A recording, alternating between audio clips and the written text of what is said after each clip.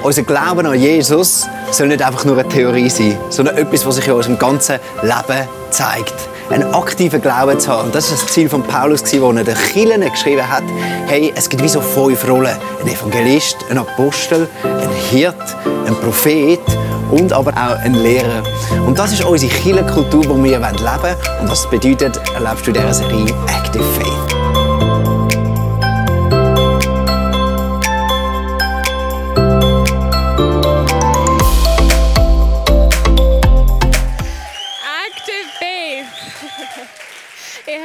Wir sind in dieser Serie, in dieser Active Faith Serie und heute geht es um We Reach. Heute geht es um den Evangelist.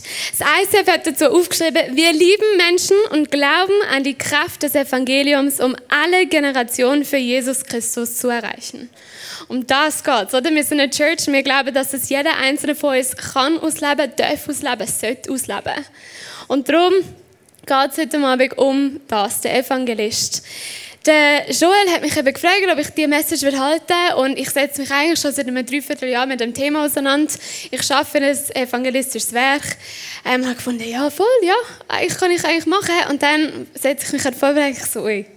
Schon ein bisschen eine Challenge gewesen, aber ich stand da oben nicht, weil ich alle Antworten habe. Ich habe selber noch mega viele Fragen, aber ich bin mega auf dem Prozess und ich bin am Lernen. Und Gott zeigt mir immer mehr neu auf, wie man Evangelisation, wie man die Nachricht, die gute Nachricht weitergeben kann. Und das Evangelium, das heisst übersetzt gute Nachricht. Und ich glaube, das Problem ist, dass es oft gar nicht so gut überkommt. Oft kommt es eigentlich eher abschreckend über und die Leute haben das Gefühl, so, was glaubst du eigentlich? Also, werden als Jesus-Freaks abgestempelt oder sonst irgendwie. Und es kommt bei den Leuten nicht so gut an. Und letzte Woche hatte ich ein Schlüsselerlebnis über die Breite vom Evangelium. Das Evangelium ist so breit und es geht in so viele verschiedene Facetten rein. Und darum möchte ich heute Abend über das reden. Ich bin davon überzeugt, dass Gott eben zu uns allen redet, mit uns allen eine Beziehung will und zu jedem von uns einen Zugang auch sucht. Und es sieht bei jedem anders aus. Du hast eine eigene Geschichte mit Gott, ich habe eine andere. Jeder von uns hat aber eine Geschichte mit Gott. Und darum schauen wir heute Abend das Evangelium ganzheitlich an. Wir schauen das alles an. Und ich finde es spannend, wenn wir über das Evangelium reden, über die gute Nachricht, die nicht immer gut ankommt, dann reden wir oft einfach vom Kreuz.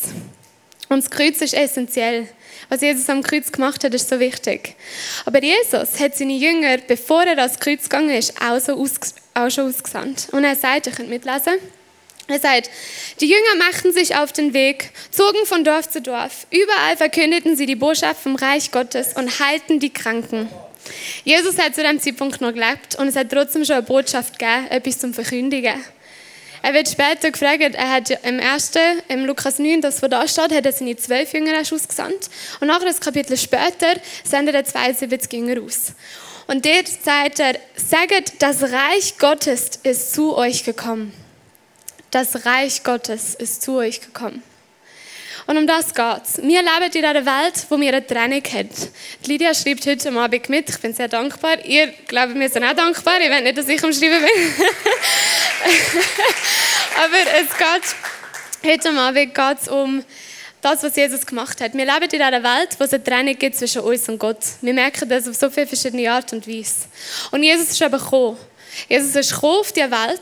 Er hat das Königreich von Gott auf die Erde gebracht. Er ist dann ans Kreuz gegangen. Und dann ist er wieder auferstanden. Und das ist das Gesamthafte, das ist das Evangelium. Und du kannst gerade den Rest dann aufschreiben von dieser Spalte. Mach nicht. Super, ich kann es dir auch nicht so gut erklären. Und fertig. Genau. Und um das geht es, um das Gesamthafte. Wir schauen die Trennung an, die wir haben. Wir schauen an, was Jesus gemacht hat.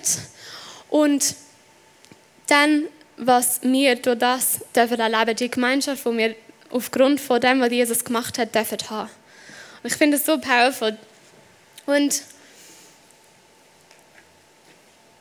wenn es ums Evangelium geht, wird ganz oft über Sünde geredet.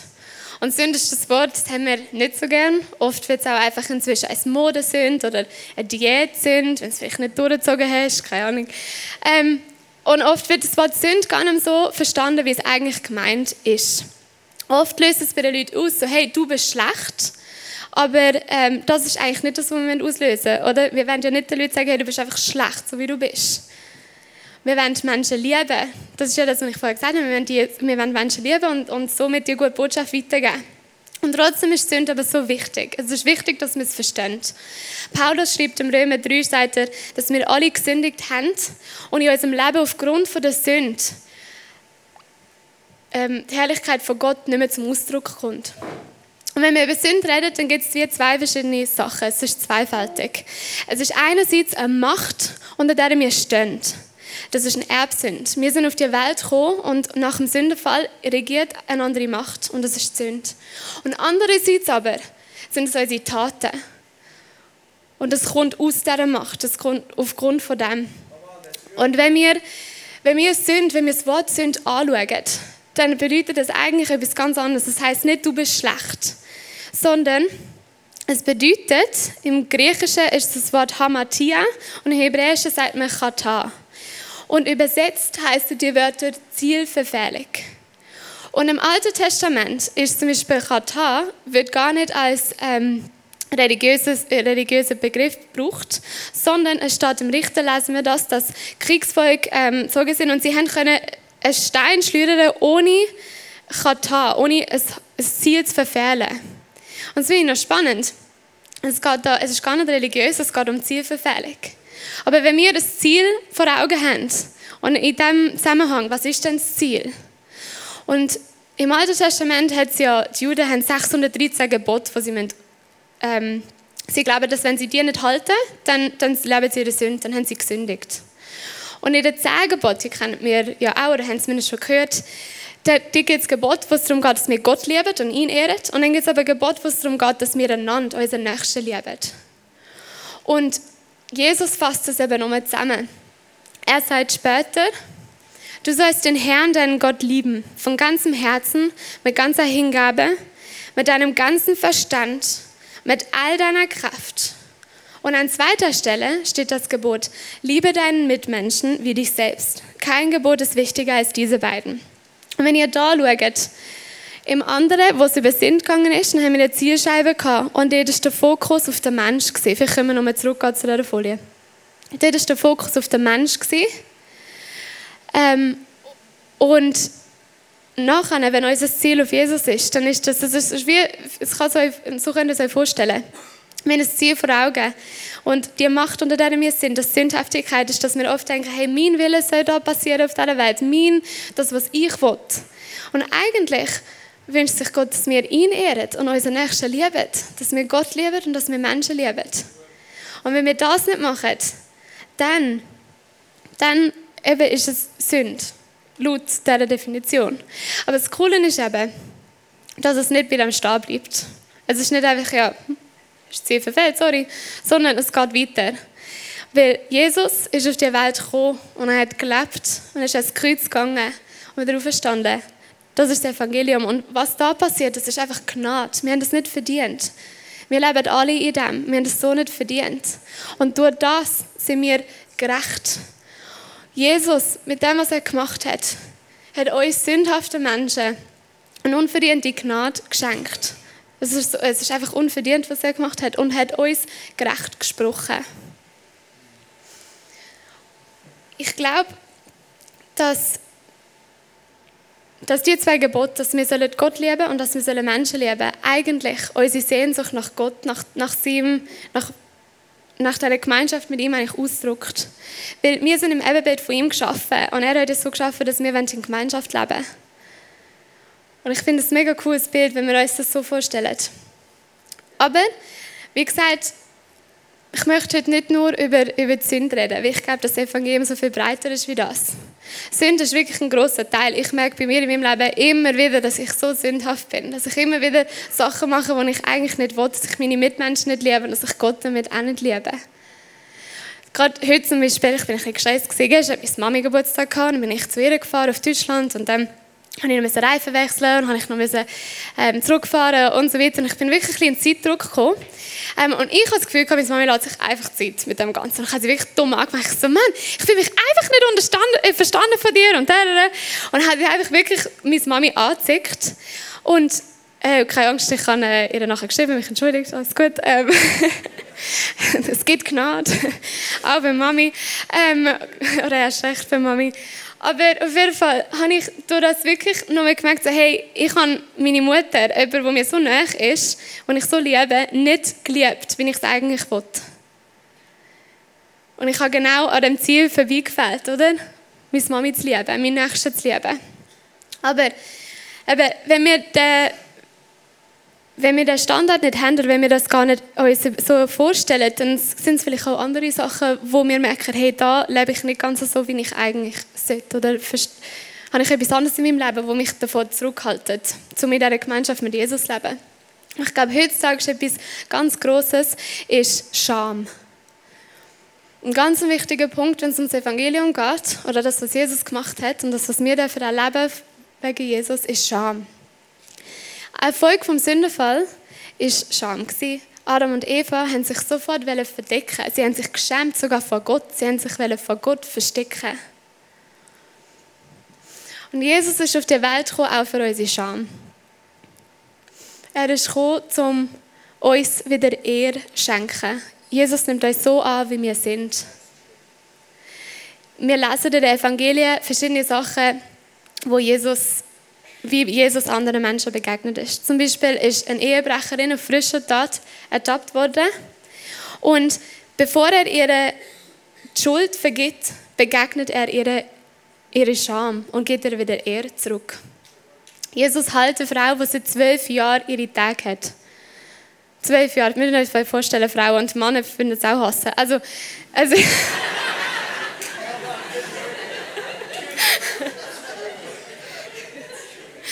und er heilt sie und es ist doch so etwas Beschämendes. Und sie hat sich in dieser Menschenmenge einfach gesagt, hey, ich will zu dem Jesus, weil er kann mich heilen. Er hat sie entschämt. Er hat ihr wieder eine Ehre zurückgegeben. Oder allein, wenn wir anschauen, was Jesus am Kreuz gemacht hat. Das ist der schlimmste Tod damals, den es gegeben hat. Das Schlimmste. Das war für die Niedrigsten reserviert.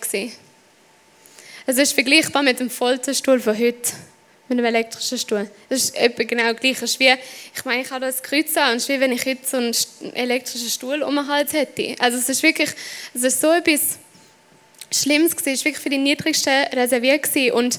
Und Jesus ist dort nackt an dem Kreuz gehangen. Er ist zur Scham geworden, damit wir es nicht müssen. Damit wir Ehre haben.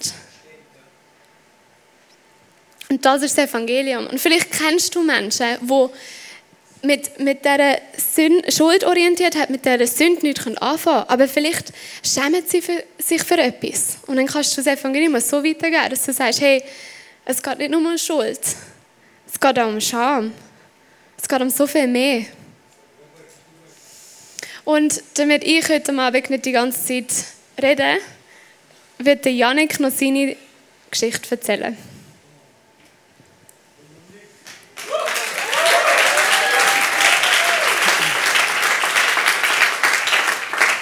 Hey, ja, ich bin seit 1,5 Jahren im Glauben und vorher wollte ich gar nichts vom Glauben wissen. Also, man hat mich auch gar nicht darauf ansprechen. Ich bin zwar auch als Kind getauft worden und mit 16 habe ich mich noch konfirmieren lassen, aber nachher wollte ich wirklich gar nicht mehr von dem wissen. Und das war eigentlich so gewesen, bis mein bester Kollege der Sven zum Glauben gekommen ist, vor etwa gut 2 Jahren.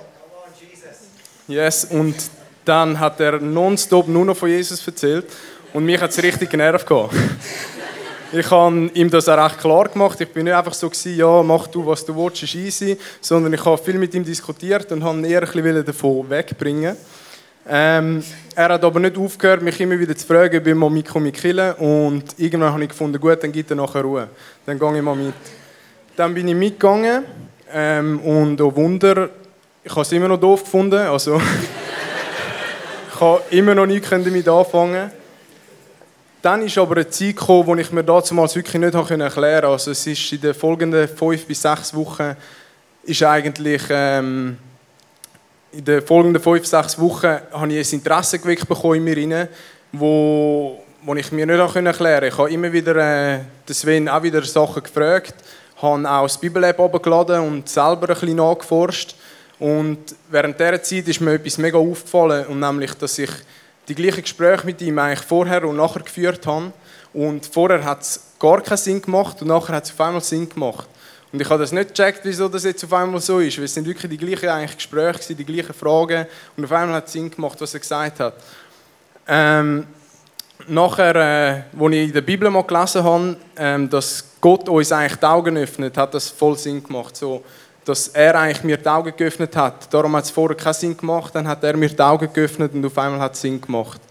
Und das habe ich auch gemerkt, dass er mir eigentlich dass ich blind war und er mir Erkenntnis geschenkt hat. Und das habe ich auch gemerkt, wo es darum gegangen ist. Das habe ich auch gemerkt, wo es darum gegangen ist, wo mich jemand gefragt hat, hast du vorher nichts vermisst oder hat dir nichts gefehlt, bevor du in den Glauben gekommen bist? Und dort musste ich merken, es hat mir nichts gefehlt. Ich war wirklich zufrieden, es ist mir gut gegangen. Und im Nachhinein habe ich die Augen geöffnet bekommen und habe gemerkt, wie verloren ich eigentlich war, wie ich ihn brauche und was ich wäre ohne ihn. Und das habe ich vorher nicht gesehen, weil ich einfach noch blind war. Yes, und jetzt stehe ich da.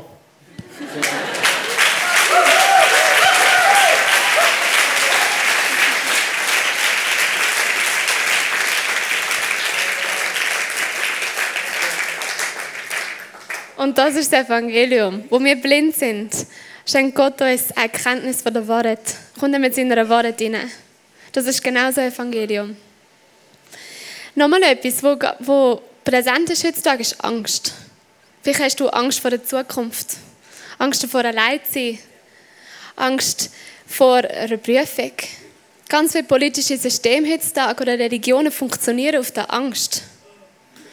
Aber wir lesen in der Bibel, dass wir keinen Geist von der Angst haben, sondern Kindschaft. Wir sind Söhne und Töchter von Gott. Und wenn wir Söhne und Töchter von Gott sind, dann haben wir auch den Schutz von unserem Vater. Und das ist genau so ein Evangelium. Das ist genau das.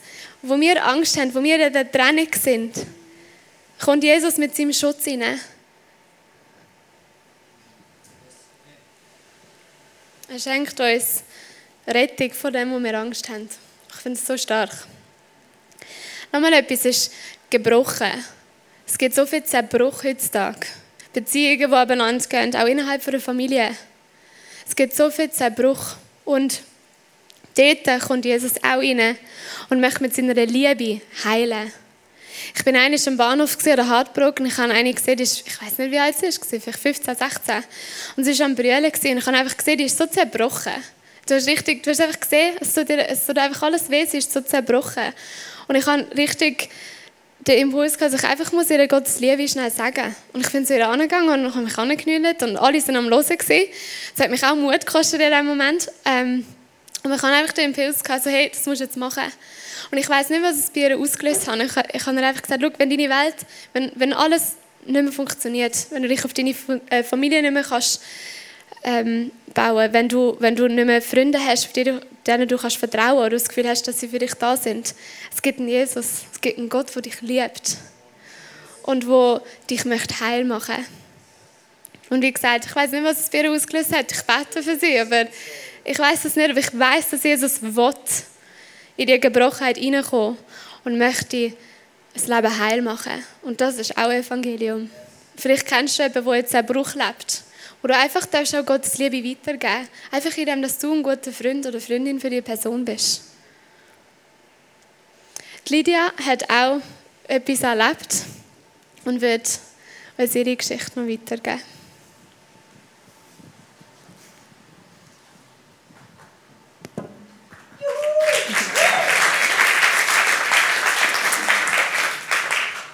Ich bin in einer christlichen Familie groß geworden. Ich habe von Anfang an eigentlich mitbekommen und durfte miterleben, was es heisst, eine Beziehung zu Jesus zu leben und zu haben. Und habe aber nie richtig verstanden, was es wirklich heisst, dass er für mich am Kreuz gestorben ist. Die Erkenntnis ist erst später gekommen, eigentlich erst, als ich erwachsen war. Weil mit dem, was auch Michèle jetzt da mit den verschiedenen Punkten sagt, habe ich wie gemerkt, dass es noch Sachen bei mir im Leben gibt, wo wir noch nicht geheilt sind. Und Jesus am Kreuz gestorben ist eigentlich für das. Ich habe, als ich ein Kind war, sehr oft das Gefühl gehabt, dass ich unsichtbar bin für andere Menschen, dass ich nicht gesehen werde. Das hat damit zu tun gehabt, dass ich verschiedene Situationen erlebt habe, wo ich vergessen gegangen bin, wo ich nicht gehört worden bin. Und so hat es gegeben, dass ich mitten in einer Menge stehen, also von Kindern, von Leuten, und wirklich das intensive Gefühl hatte, von die Leute sehen mich nicht. Ich könnte jetzt machen, was ich will, sie würden mich nicht sehen. Und später, als ich dann Teenie geworden bin, hatte ich immer noch das Gefühl gehabt, von nicht gesehen zu werden oder nicht gehört zu werden. Ich habe in meinem Freundeskreis, wo ich war, hat es verschiedene Leute gegeben, die Sachen, die ich gesagt habe oder wenn ich etwas gesagt habe, sich lustig darüber gemacht haben oder gegen mich verwendet haben, und das hat mega Verletzungen in mir hinterlassen. Ich habe das Gefühl gehabt, dass ich wie keine Stimme habe. Ich habe das Gefühl gehabt, dass ich, wenn ich etwas sage, entweder wird es nicht gehört, sie sehen mich nicht, oder es wird gegen mich verwendet. Und ich habe das immer mit mir mitgezogen, bis ich eigentlich erwachsen war, und habe auch später, als ich neue Leute kennengelernt habe, als ich in neue Gruppen hineingekommen bin, immer das Gefühl gehabt, ich werde nicht gehört, ich werde nicht gesehen, und die Leute wollen mich gar nicht hören. Und das war eine Lüge, die ich über mein Leben ausgesprochen habe. Das war eine Lüge, die ich immer mit mir mitgetragen habe. Und ich habe versucht, selber das Problem zu beheben. Ich habe versucht, selber wie besser dazustehen. Ich habe versucht, lustig zu sein. Ich habe versucht, schlagfertig zu sein. Ich habe versucht, das Beste von mir zu geben, damit ich endlich mal gehört werde, damit ich endlich mal gesehen werde und Leute mit mir zusammen unterwegs sind, Leute mit mir zusammen mein Leben teilen. Und in dem Sinne habe ich gemerkt, dass ich in einen Teufelskreis hineingekommen bin, wo ich gemerkt habe, ich komme nicht selber daraus raus. Ich gehe einfach immer wieder um. Ich bin einfach immer wieder am gleichen Punkt und ich fühle mich nicht gesehen, ich fühle mich nicht wertgeschätzt. Und der Minderwert, den ich nachher in mir drinnen gespürt habe, hat dazu geführt, dass ich mich nicht gut gefühlt habe, dass ich das Gefühl hatte, ich bin es einfach nicht wert, mit anderen Leuten befreundet zu sein. Und als ich dann angefangen habe, über das Thema zu reden, als ich angefangen habe mit Freunden, vor allem mit meiner Wege, über das Thema zu reden, haben sie wie mir gesagt, hey, das ist nicht von Gott, das ist der Teufel, der dir das einredet. Das ist nicht von Gott, du wirst gehört, du wirst gesehen, Jesus sieht dich. Und ich habe dann gemerkt, dass ich mit dem mega vor Gott gehen muss. Und in dem, dass ich vor Gott gegangen bin, in dem, dass ich Jesus gesucht habe, in dem Thema, habe ich gemerkt, er hat so viel mehr Wahrheit, die er über mir ausspricht. Die Wahrheit, dass er mich sieht, dass er mir Wertschätzung gibt. Und dass die Wertschätzung, die er mir gibt, dass die genügt. Dass kein anderer Mensch mir die Wertschätzung geben kann, sondern dass es die Wertschätzung ist, die ich brauche. Und ich habe wie gemerkt, dass je mehr ich Gottes oder Jesus Herz gesucht habe, je mehr ich sein Herz gesucht habe, desto mehr habe ich erfahren, was es bedeutet, die Wahrheit in meinem Leben wirklich auszusprechen, über mir selber oder von anderen Leuten. Und ich habe niemandem mehr etwas beweisen. Ich kann einfach sein vor Gott, wie ich bin. Ich bin immer noch in dem Prozess drin. Das heisst nicht, dass ich irgendwie jetzt in einer absoluten Freiheit lebe. Ich habe immer wieder mit dem Thema zu kämpfen, aber ich weiss, zu wem ich gehe mit dem.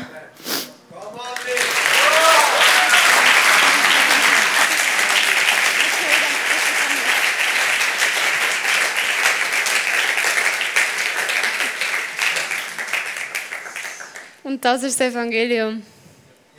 Dass Jesus dort reinkommt in ihr Leben und er sagt, hey, der Minderwert, das ist aufgrund von der anderen Macht. Das ist nicht das, was Jesus über ihr Leben ausspricht.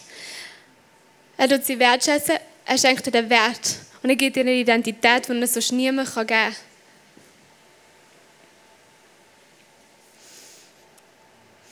Manchmal sind wir auch verzweifelt. Wir sind verzweifelt. Und ich denke dann an den Petrus. Petrus hat Jesus 3-mal verleugnet. Er war mit ihm unterwegs. Er hat Jesus persönlich gekannt, hat Zeichen und Wunder mit dem Mann erlebt. Und Jesus hat ihn verleugnet.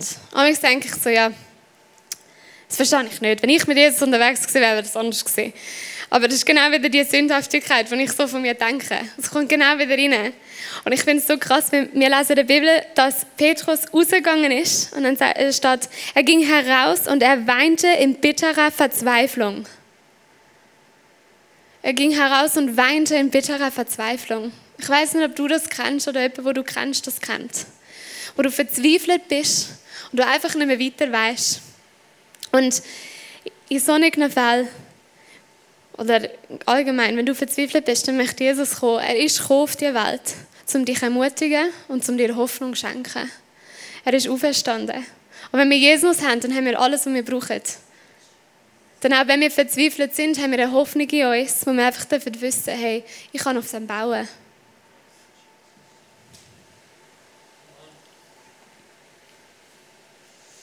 Und zum Schluss möchte ich noch auf eine Sache eingehen. Das ist mir mega wichtig.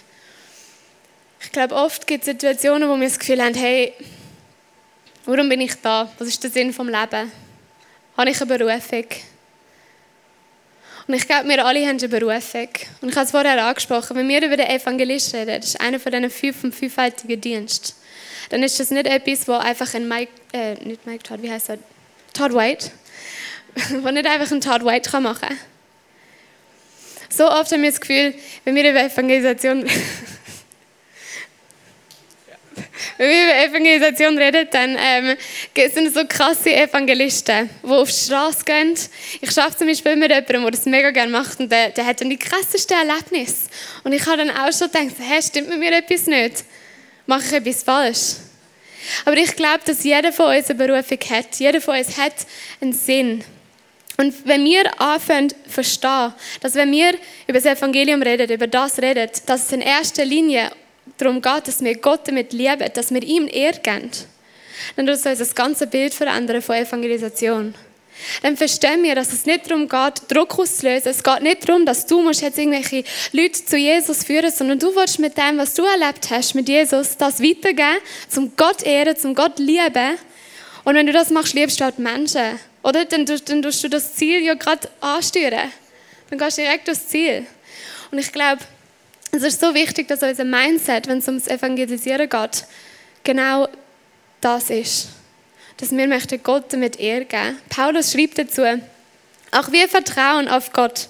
Und deshalb lassen wir uns nicht davon abhalten, zu reden und das Evangelium zu verkünden.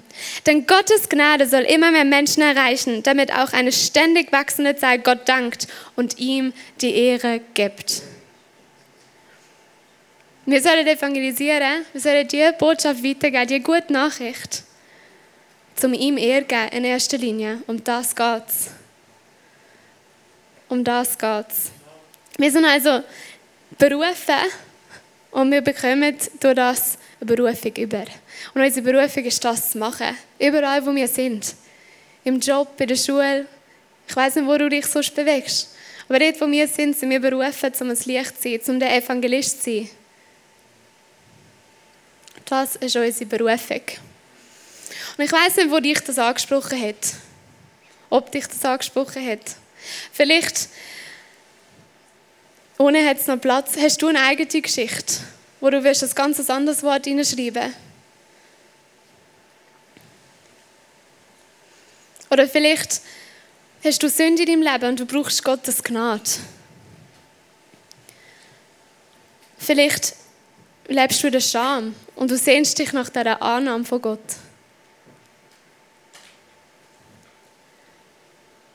Vielleicht bist du blind und du möchtest einfach die Wahrheit erkennen und du suchst. Und ich glaube, Jesus möchte dich begegnen.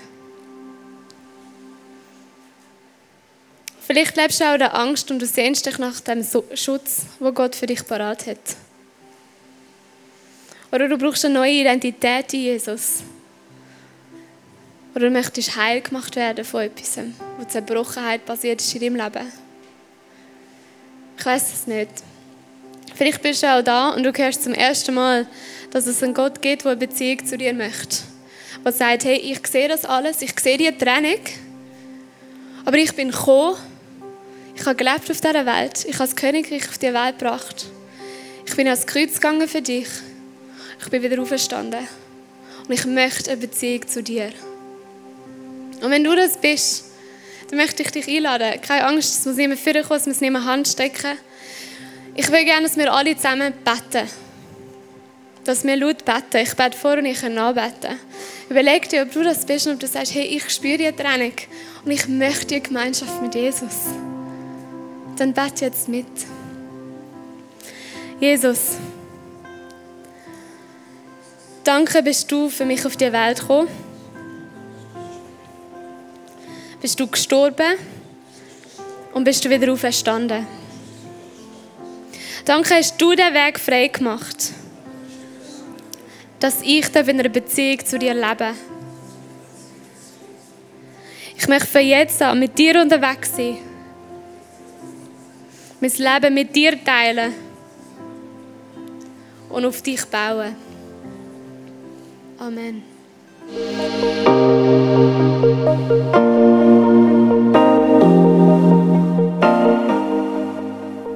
Wenn Gott durch so Messages zu dir redet, ist das mega kostbar. Darum nimm den Schatz unbedingt mit in deinen Alltag.